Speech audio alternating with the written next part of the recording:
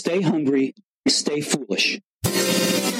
Iain McGilchrist has agreed to come back to do a part 3 of The Matter with Things, this time on intuition and perception. Before we launch into that part 3, I want to thank our sponsor Zai, boldly transforming the future of financial services with a suite of embedded products and services, enabling businesses to manage multiple payment workflows and move funds with ease. You can check out Zai at hellozai.com. Let's get into this part 3 of The Matter with Things. We live in two worlds, the world of sight and the world of thought, wrote Friedrich Max Müller, one of the most celebrated philologists of the 19th century. And strange as it may sound, nothing that we think, nothing that we name, nothing that we find in our dictionary can ever be seen or heard or perceived. Perception is not the same as attention and not at all the same as thinking. Welcome back for part 3. He who grasps two massive books in both hands, Iain McGilchrist. Welcome back. Welcome back, sir. Thanks very much, Aidan. That's great. It's great to have you back. I didn't tell you this. I sent you a pin, but one of my practices for the show to get me into the right headspace is to wear a pin that tries to reflect it. And I found a pin, get a load of this, that has like two little eyes sticking out of a brain. And I was like, perfect for perception. Perfect. So, well, you very kindly sent me some lapel badges, but I haven't really got a suitable jacket to wear them on. So there they are. Beautiful, beautiful. Well, let's launch into perception, because many of us would think it's the same as attention, but it's something far different, as I alluded to in that brief introduction. Yes. For one thing, you can attend in a number of modalities. It's nothing. Attention isn't confined to vision, for example. And so when we attend, we can attend with different faculties, but we can also perceive with different faculties. And it's not necessarily the case that we are attending when we're perceiving, or we're perceiving when we're attending. So, what is all this in simpler terms? I'm talking in terms of perception of the ways in which we normally think that we get data about the world. So we see it, we hear it, we touch it, we may smell it, we may even taste it. We have these senses which guide us a certain amount to the nature of reality, and they can be mistaken at times. But generally speaking, they're pretty good at orientating themselves to the context. So much are they good at orientating themselves to the context that they can give rise to a visual illusion, which is quite extraordinary. I include it in the beginning of the intuition chapters.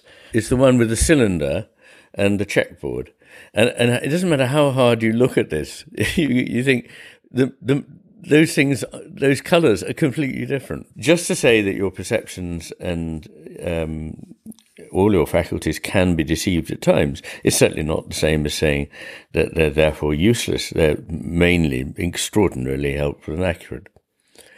One of the things that I found was that this was new territory to me, but to work out how much of what we see, and there are different aspects of visual perception, is given to us by the right hemisphere and by the left. And then to move on to being able to hear and discriminate notes of music and so on through the various senses. And what I effectively found there can be stated very simply, that the right hemisphere has the better capacity to make fine discriminations and to perceive the world accurately. What intrigues me is when those things go wrong, of course, but maybe we'll come on to that a bit. And as you say in the book, in an era where there weren't very many brain scanners, the 3rd century BC,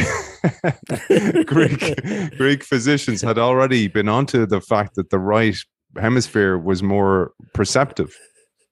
Yes, exactly. So, that's right. So it's been known for a long time that the right hemisphere is better at perception. Yeah. I thought it was interesting in the light of the popular notion of thinking fast and slow, for example, that you say if you want an accurate assessment rather than a quick one, the right hemisphere is to be preferred. In fact, there's evidence that the left hemisphere gets less reliable as you give it more time to respond. And I thought this was fascinating. You talk about, for example, in sports, in golfing, in TT. I mean, that's a separate issue, though, whether or not one's intuitions are impaired by having time to reflect. And generally speaking, they are, though not invariably. But yes,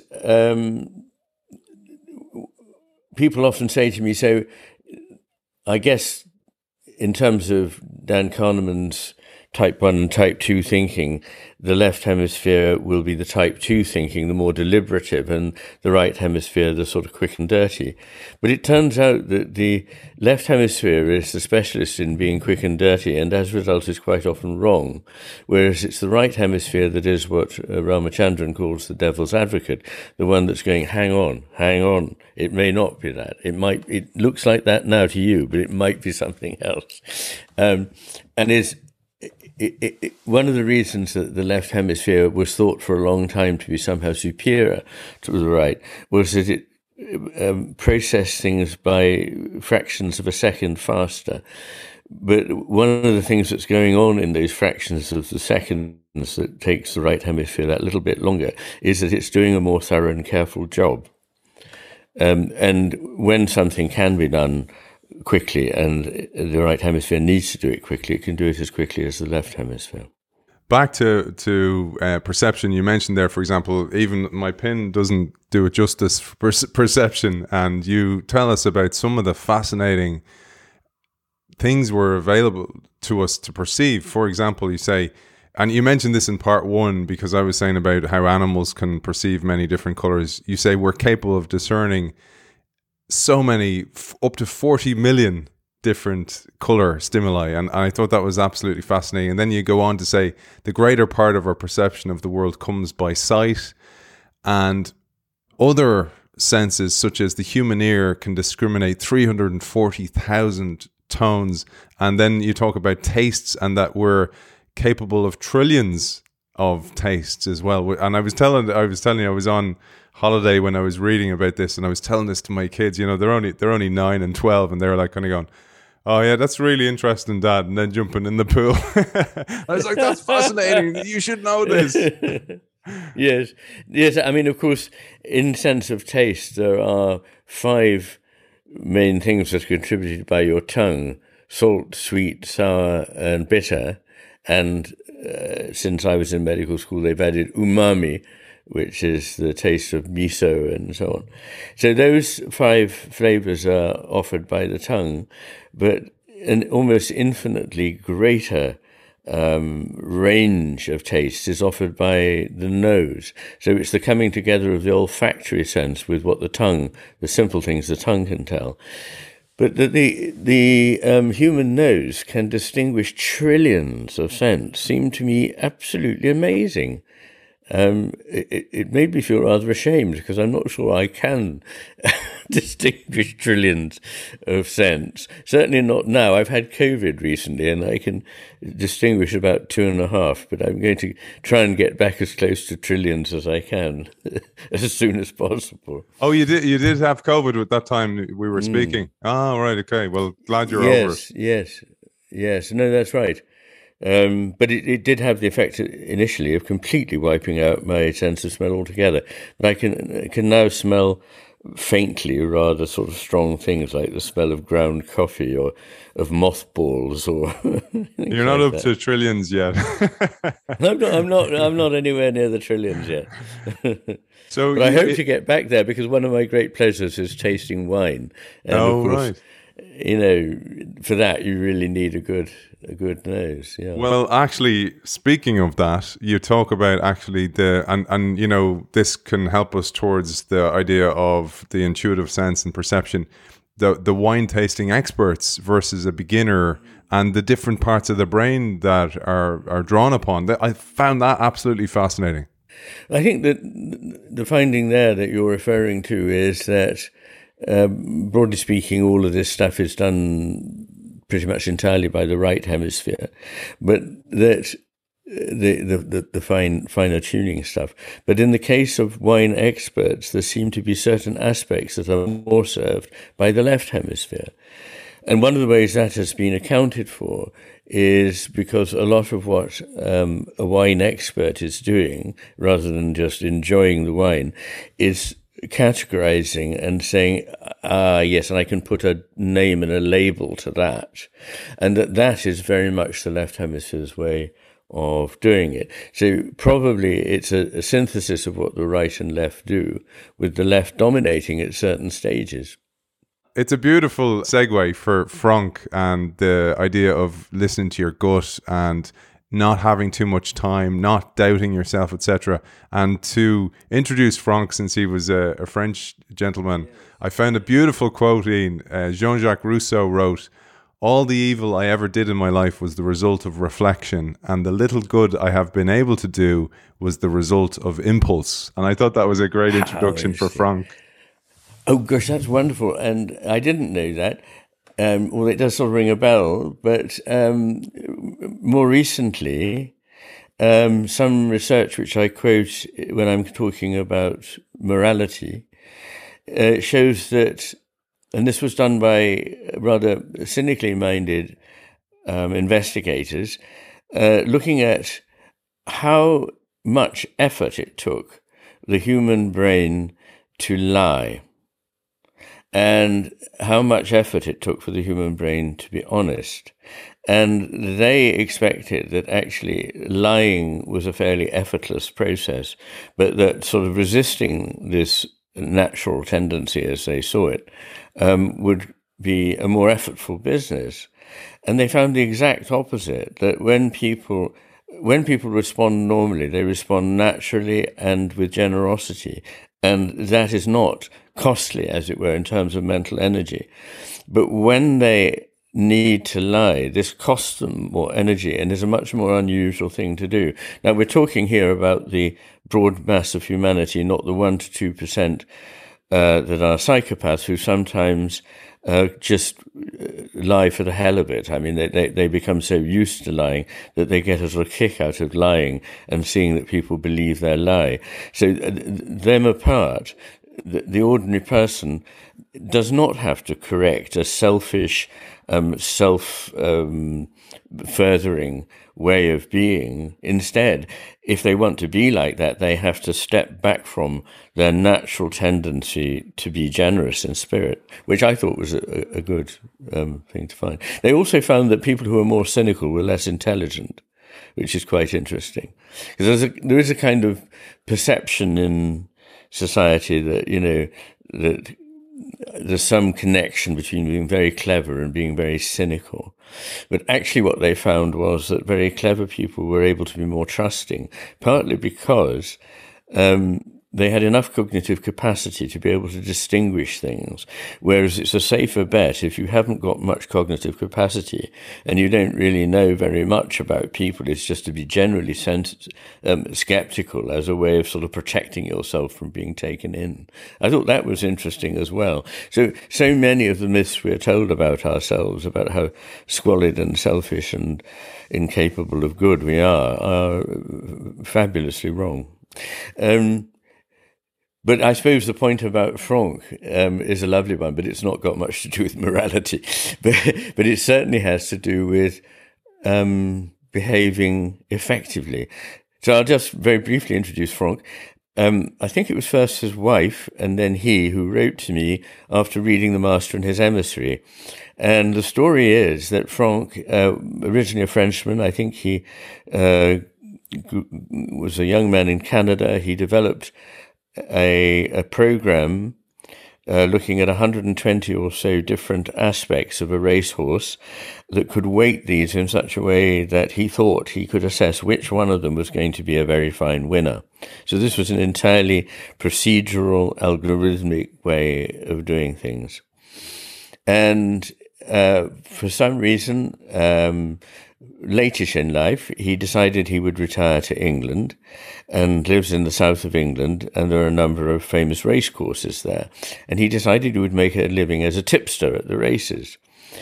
And what he found was that, don't forget, he's had a lifetime's experience of looking at horses. He would get, for 20, 30 seconds before a race, a view of a horse often being led by its jockey around a paddock, or just riding for a few steps fairly slowly around the paddock. And on that basis, and that basis alone, he was expected himself to be able to make a guess as to which horse was going to win. And as he pointed out to me, sometimes a win is a very close thing, like a tenth of a second. And he found, to his amazement, that he often made very good choices. And then after a while, doubt set in, and he thought to himself, but how can I really make it? I can't really make an assessment of something so fine by just looking at this horse for this period of time. It's not rational. And so he would start saying, he would give outside odds on a certain horse, and then he'd go, but how can I know that? Make it 2-1 or something. And then the horse would win. And the bookmakers would say, why didn't you just stick to your original instinct? And they found time and again that he would send his original thing, and then he would revise it seconds later. And eventually they said to him, don't think about it. Just put down the text and send it. Now, as long as he did that, he was able, from his bets, to derive a 6-figure annual salary, but that if he thought about them in any way, pondered on them afterwards, he did no better than chance, so he didn't make any money.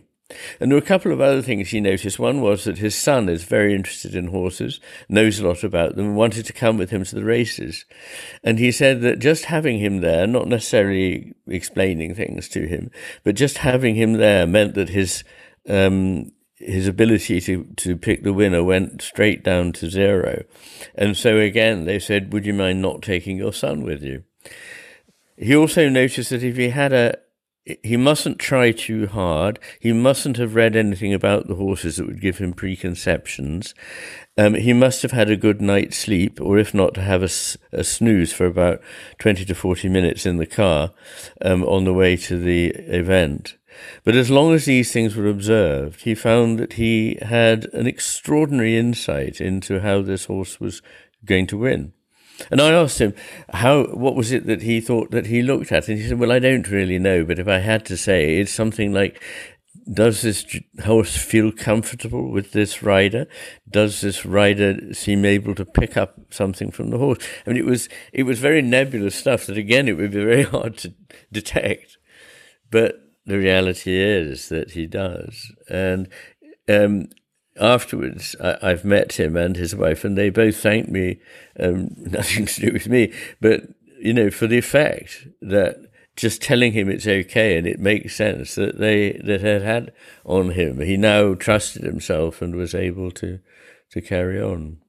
This part, Iain, I wrote to you when I was on holidays, and I just went how I also felt that reading about Frank. I didn't say this to you, but I played professional rugby for some of the best teams in Europe, and this is the kind of pattern I can see in retrospect. Is I'd make it into the team playing from the right hemisphere, playing just for the joie de jouer, just to play and enjoy it, etc.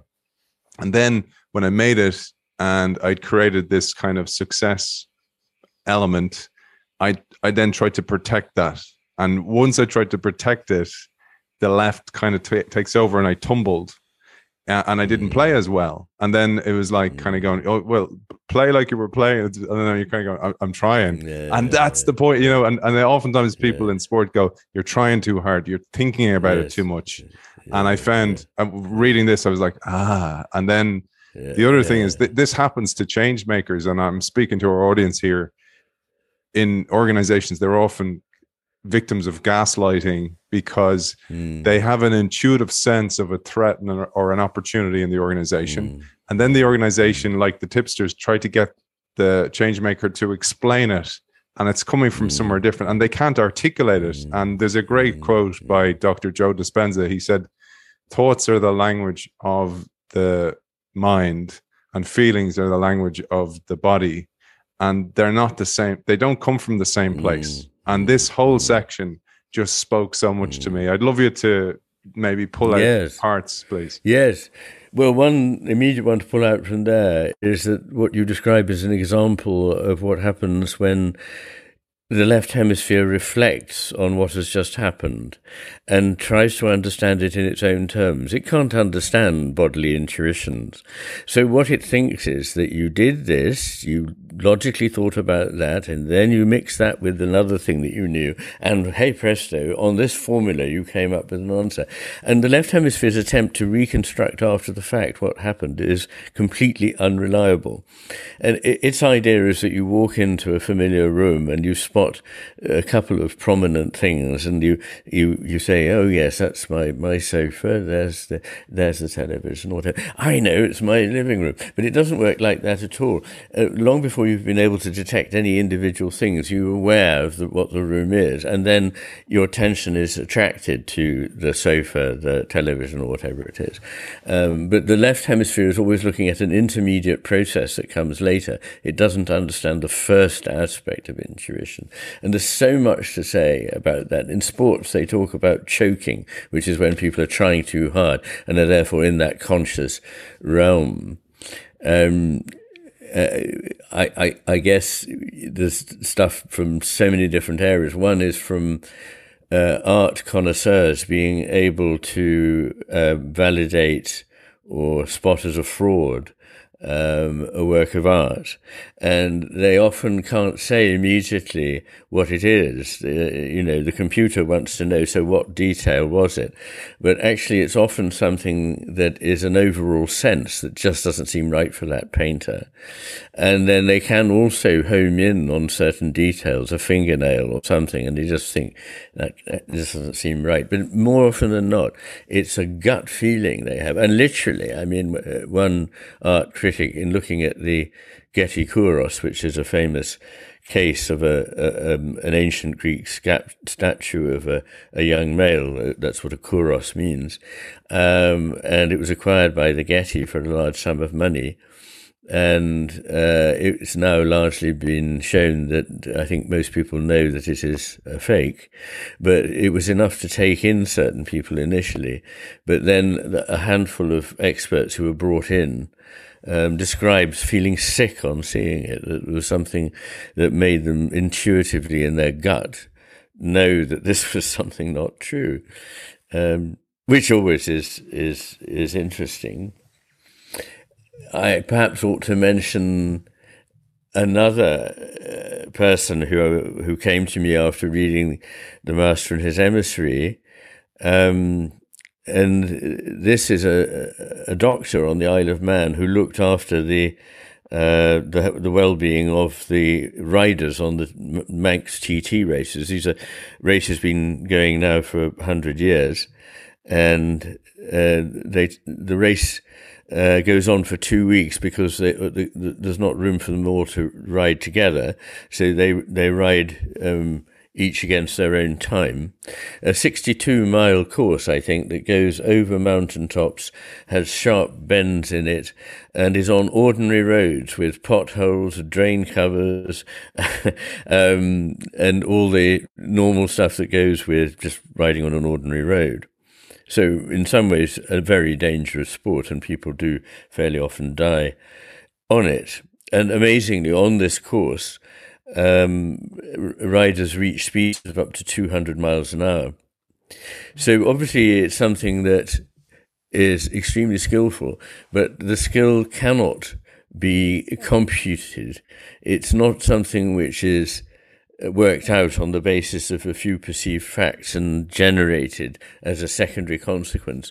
The riders are able to feel something which enables them to make judgments. So, for example, there's a grandstand quite high up on one part of the island, which is a favourite place for people to go and watch the contestants come by. And after the grandstand, it goes steeply down a hill with a sharp turn to the right at the bottom, and then on to a bridge at a place called Quarter Bridge, which is something like a mile and a half on from the grandstand. And he said to one of the riders, the positioning as you pass the grandstand is so crucial because you've got to go down this hill and take that bend. If you were like an inch wrong, you wouldn't be able to do it. How do you get that right? And he said, when I'm at the grandstand, I'm at Quarter Bridge. I'm not there. I'm somewhere else already, further down the track. He didn't know what he thought then because he was already further on this journey.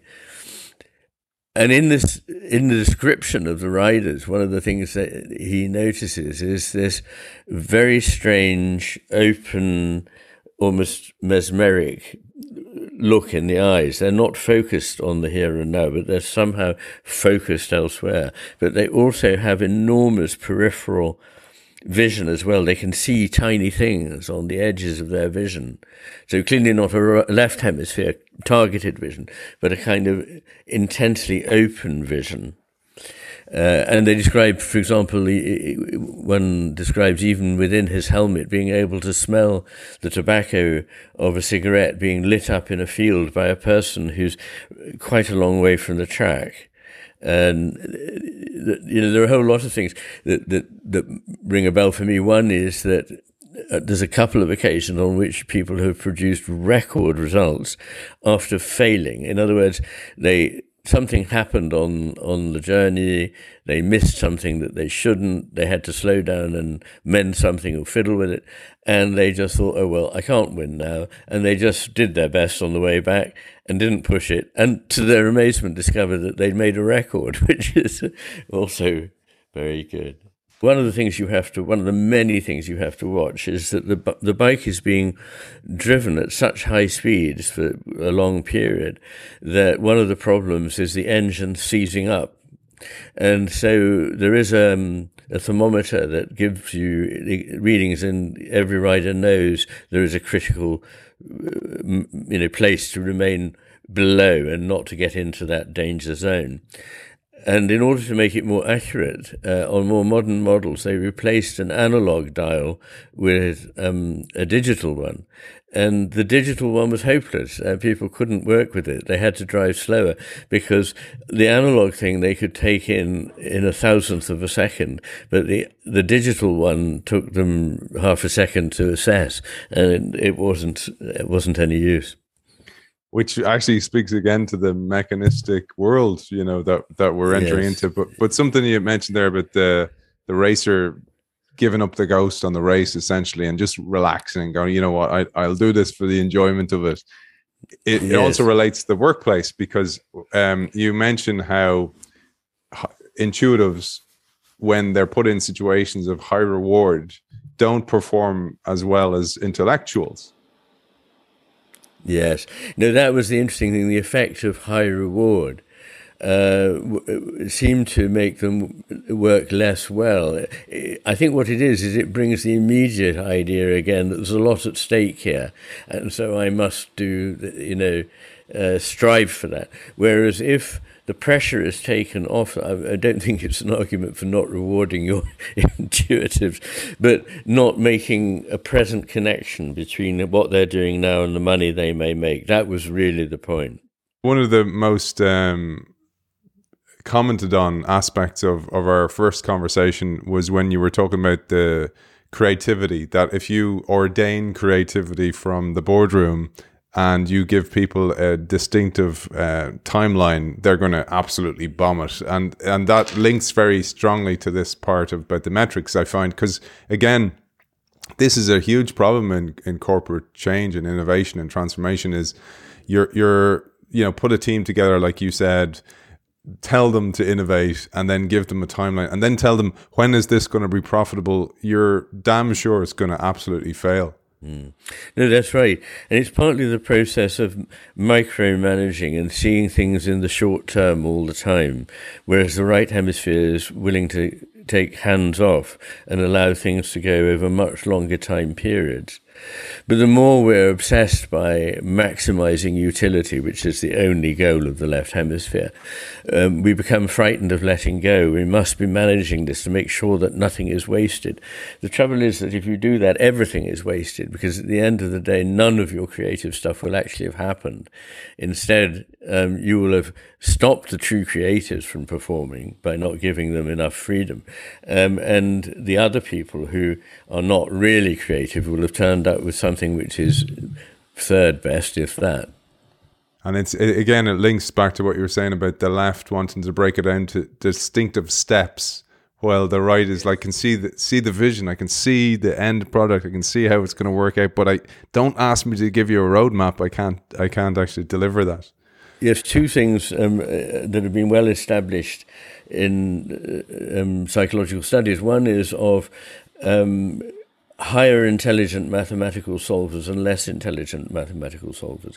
Less intelligent mathematical solvers follow steps and can say at a certain point, well, I'm getting warmer, meaning they're getting closer. And when they don't get it right, which they often don't, they have a result that they feel confident about. Now, the highly gifted mathematicians don't have any such steps, and they can't report any improvement until perhaps as late on as even less than 8 seconds before the solution has come. They say, I feel there's something there. So it's much less of a graded process, it's much less of a deliberate process, and it is leaving things in that fertile, unknowing state as long as you possibly can before crystallizing out the answer. But everything about the way management thinks is to get the answers early, to get things crystallized early. But the more you put pressure on the early stages of a process, you will reduce it to the little that can be seen at that stage. So you need to take all these pressures off. And people will say, yes, but then if I don't manage it and don't keep measuring it, some people will not produce. They'll, whether they're just taking the mickey or they just haven't got round to doing it, And so I'll lose that. And I say to them, yes, you might lose 20%, but if you don't do that, you'll lose 100%, because everyone will come up with non-original stuff that's no use to you. There is no such thing as no risk in life. And leave the organization because they're fed up with it, and they'll look for somewhere else, But unfortunately, there's not that many places to go. Often they become self-employed. I've noticed that increasingly people with the really big new ideas are not in the big organizations, not in the big universities even, or the big corporations. They're often working alone or in small groups on the fringes. And that's where the really, the mind-bending stuff comes. Exploration, exploitation, and that's it. I loved when one of the things you talked about was moments of incubated intuition, and I'm sure you had many of them walking around Talisker for this book, even writing this book. Moments where like, I have it. I thought this was a lovely term to share with our audience. Yes. The terms of incubation, yes. I mean, it's not, I think, original to me, but I suggest that there are phases in which different behaviors and indeed different hemisphere inputs are involved. So to begin with, what one has to do is rather like wanting a plant to grow. You can't make a plant grow. No gardener can make a plant grow. The plant will grow of its own, but what you can do is make the right conditions there for it to grow in or not. And so the first thing is laying the ground, and this means doing some research, doing some sort of explicit thinking, and deciding that this is a good place to leave it for the moment, and then allowing a fallow period in which the left hemisphere will retire and the right hemisphere will come into play, of allowing various images and so on to work, And this is the incubating period, which is sometimes actually associated with sleep, but often with turning the attention away from the problem without perhaps entirely neglecting it, but occasionally coming back to think of it, but not pushing it, but just allowing it to be in a kind of discourse with all the other things that you're currently working on, not in the foreground. And then there comes the moment of illumination when something comes out of this is the flower, that and that's what they call the aha moment in psychology, fairly obviously. And that is associated very strongly with the right superior temporal sulcus and the right amygdala. And that is where big solutions come from, not just in art, although they obviously do, not just in music, though they obviously do, but in science, in maths, in technology. In all these areas, these aha moments are driven by the right hemisphere's ability to see shapes, to see forms, to see reconfigurations, and to feel that shape, I recognize that. Where do I recognize that conformation from? It's like something else. And so you're moving by analogy, not by analysis. And that's the problem, is that our world is so dominated by this idea that if you can just analyze it, you will understand it. That actually, at a certain stage, there is nothing wrong with analysis. I do a lot of it myself, but I always remember to return. That's just a staging post. It won't give you any answers in itself. To return with what I've learnt from that to a place where it can be put together anew into something richer that can stand forward.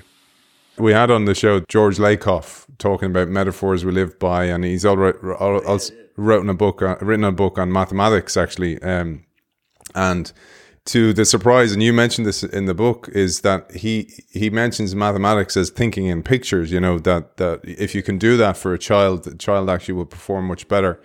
But I thought, I say that to say metaphors is so important. As a person who thinks in metaphor, I kind of spot these patterns and kind of go, oh, that's just like that. And it helps me retain the information. And I thought we'd share the importance of metaphor as well, because it's so important for intuition and imagination.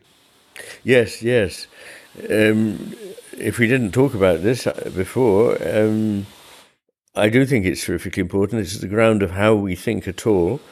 And interestingly, particularly in maths and science, because all that strange abstract language that is used by maths and science is based on very concrete images that come from real life.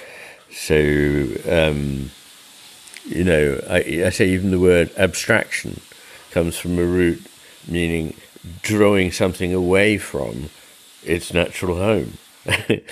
Abstracting it, and even words like immaterial comes from a root materia, which means material. It means wood, and originally its root is mater, the mother, and it's the sense of the fertile material world out of which the living, like wood, comes, and that is stuff we call material. And then the immaterial world is something that is piggybacking on that and is contrasting with that. So even the words we use to describe the most abstract and immaterial aspects of things actually have their roots in the everyday business of our body's engagement with the world.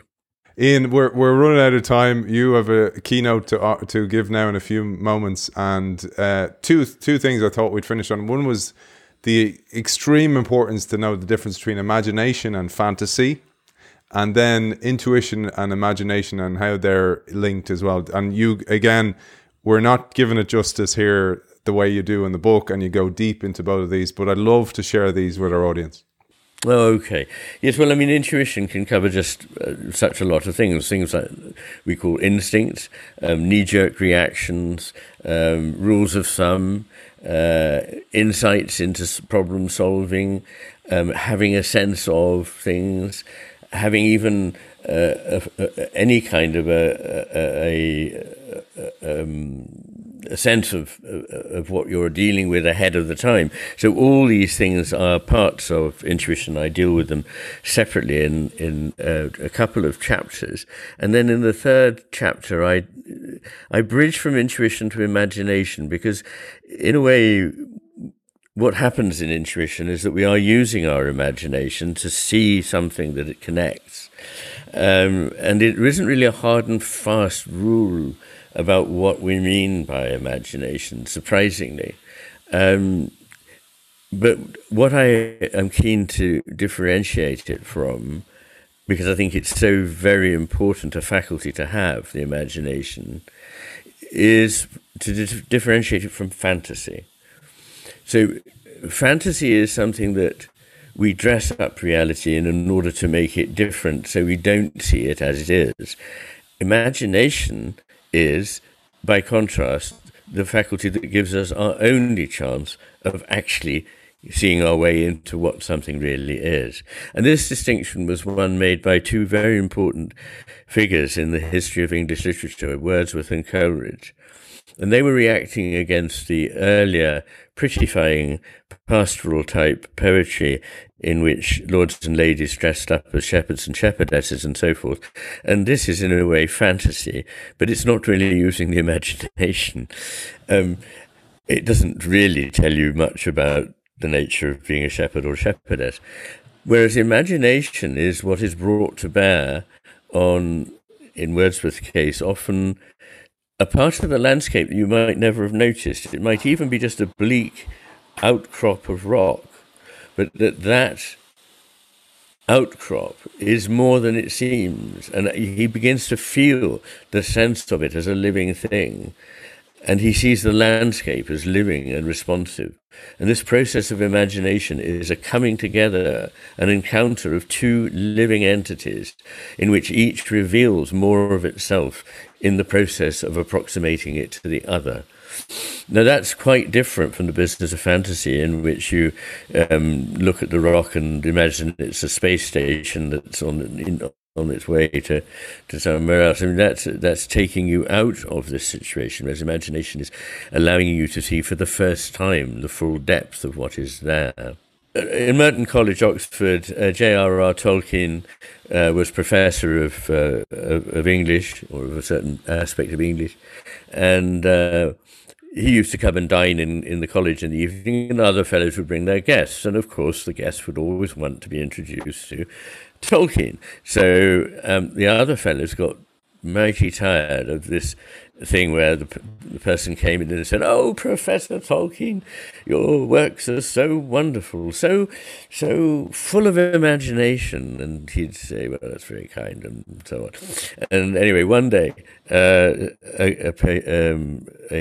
guest of one of the fellows came in and went up to Tolkien and started gushing rapturously. "Professor Tolkien, your works are so marvellous. They're quite unequalled for their imagination." And from behind a newspaper, a grumpy Macedon was heard to say, Imagination made it all up."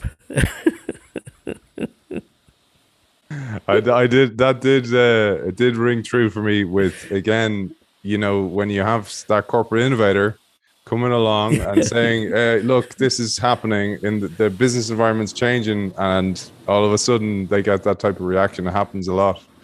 Is that so? Oh, it's awful. I like this. I like the story you just told me. I didn't know it, about Mozart. Do you want to tell it? Please, you tell it. And your voice is better than mine, man. Oh no, come on.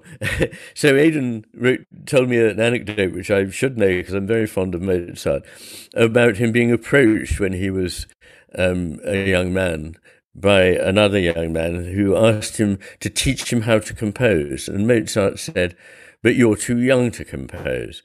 And the man said, "But I'm 21, and you were composing works when you were only 10. And Mozart said, "Yes, but I didn't go around asking people how it was done." Actually, I heard about that from Charlie Munger, the Warren Buffett's kind of right-hand man. He was saying that when he was asked about how do you do this?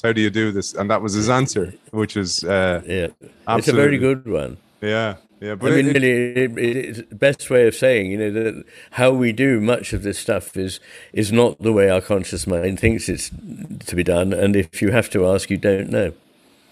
that's the thing. And it, like, we read about so much about, it should be simple, but not simpler.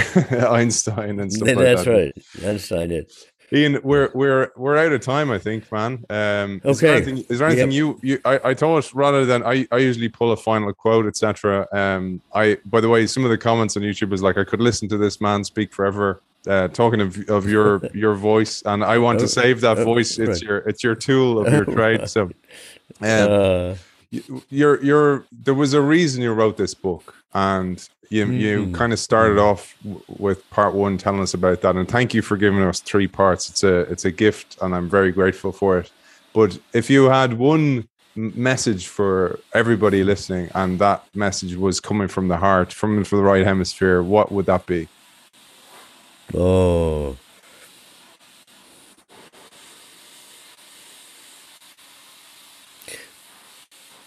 Be more humble, be more compassionate, be capable of feeling the wonder that's just there in being alive. Beautiful. Ian, before I close up, I just again want to express my gratitude, but where can people find you? Because you produce so much content. There's obvious by this book, but also lots of video content that you're gracious to share, but also there's a members club. Yeah. There is. There's a place called Channel McGilchrist, and most of what's on it you can quite honestly access for free. If you want 1 or 2 other facilities, then you can become a channel member. And don't ask me to say exactly what it is that you get when you're a channel member, but one of them is you get to be able to ask questions of me, and every 6 weeks or a couple of months I hold a session in which I answer those questions, and it's a live session and people can put other questions. And I don't think you have to join up to get a newsletter, which my PA Mary Atwood puts out every week. And there's also within that, I think, a calendar of events, and you can find my stuff all over the internet. In fact, one of my friends said in a rather grumpy way, I can't go online anywhere now without finding you. Well, that's just him being like Tolkien. Don't worry about that. Iain, it's always a pleasure. Always such a pleasure. Author of The Matter with Things, Our Brains, Our Delusions, and the Unmaking of the World. Dr. Iain McGilchrist, it's been an absolute honor. Oh, well, thank you so much, Aidan. You're a very dear man. Thank you. What an incredible series. I got so much out of it. I hope you did too. We have much more coming down the line in the Brains, Beliefs and Biases series. Before we finish today's show, I just want to thank our sponsor, Xi, boldly transforming the future of financial services with a suite of embedded products and services, enabling businesses to manage multiple payment workflows and move funds with ease. You can check out Xi at helloxi.com. See you very soon.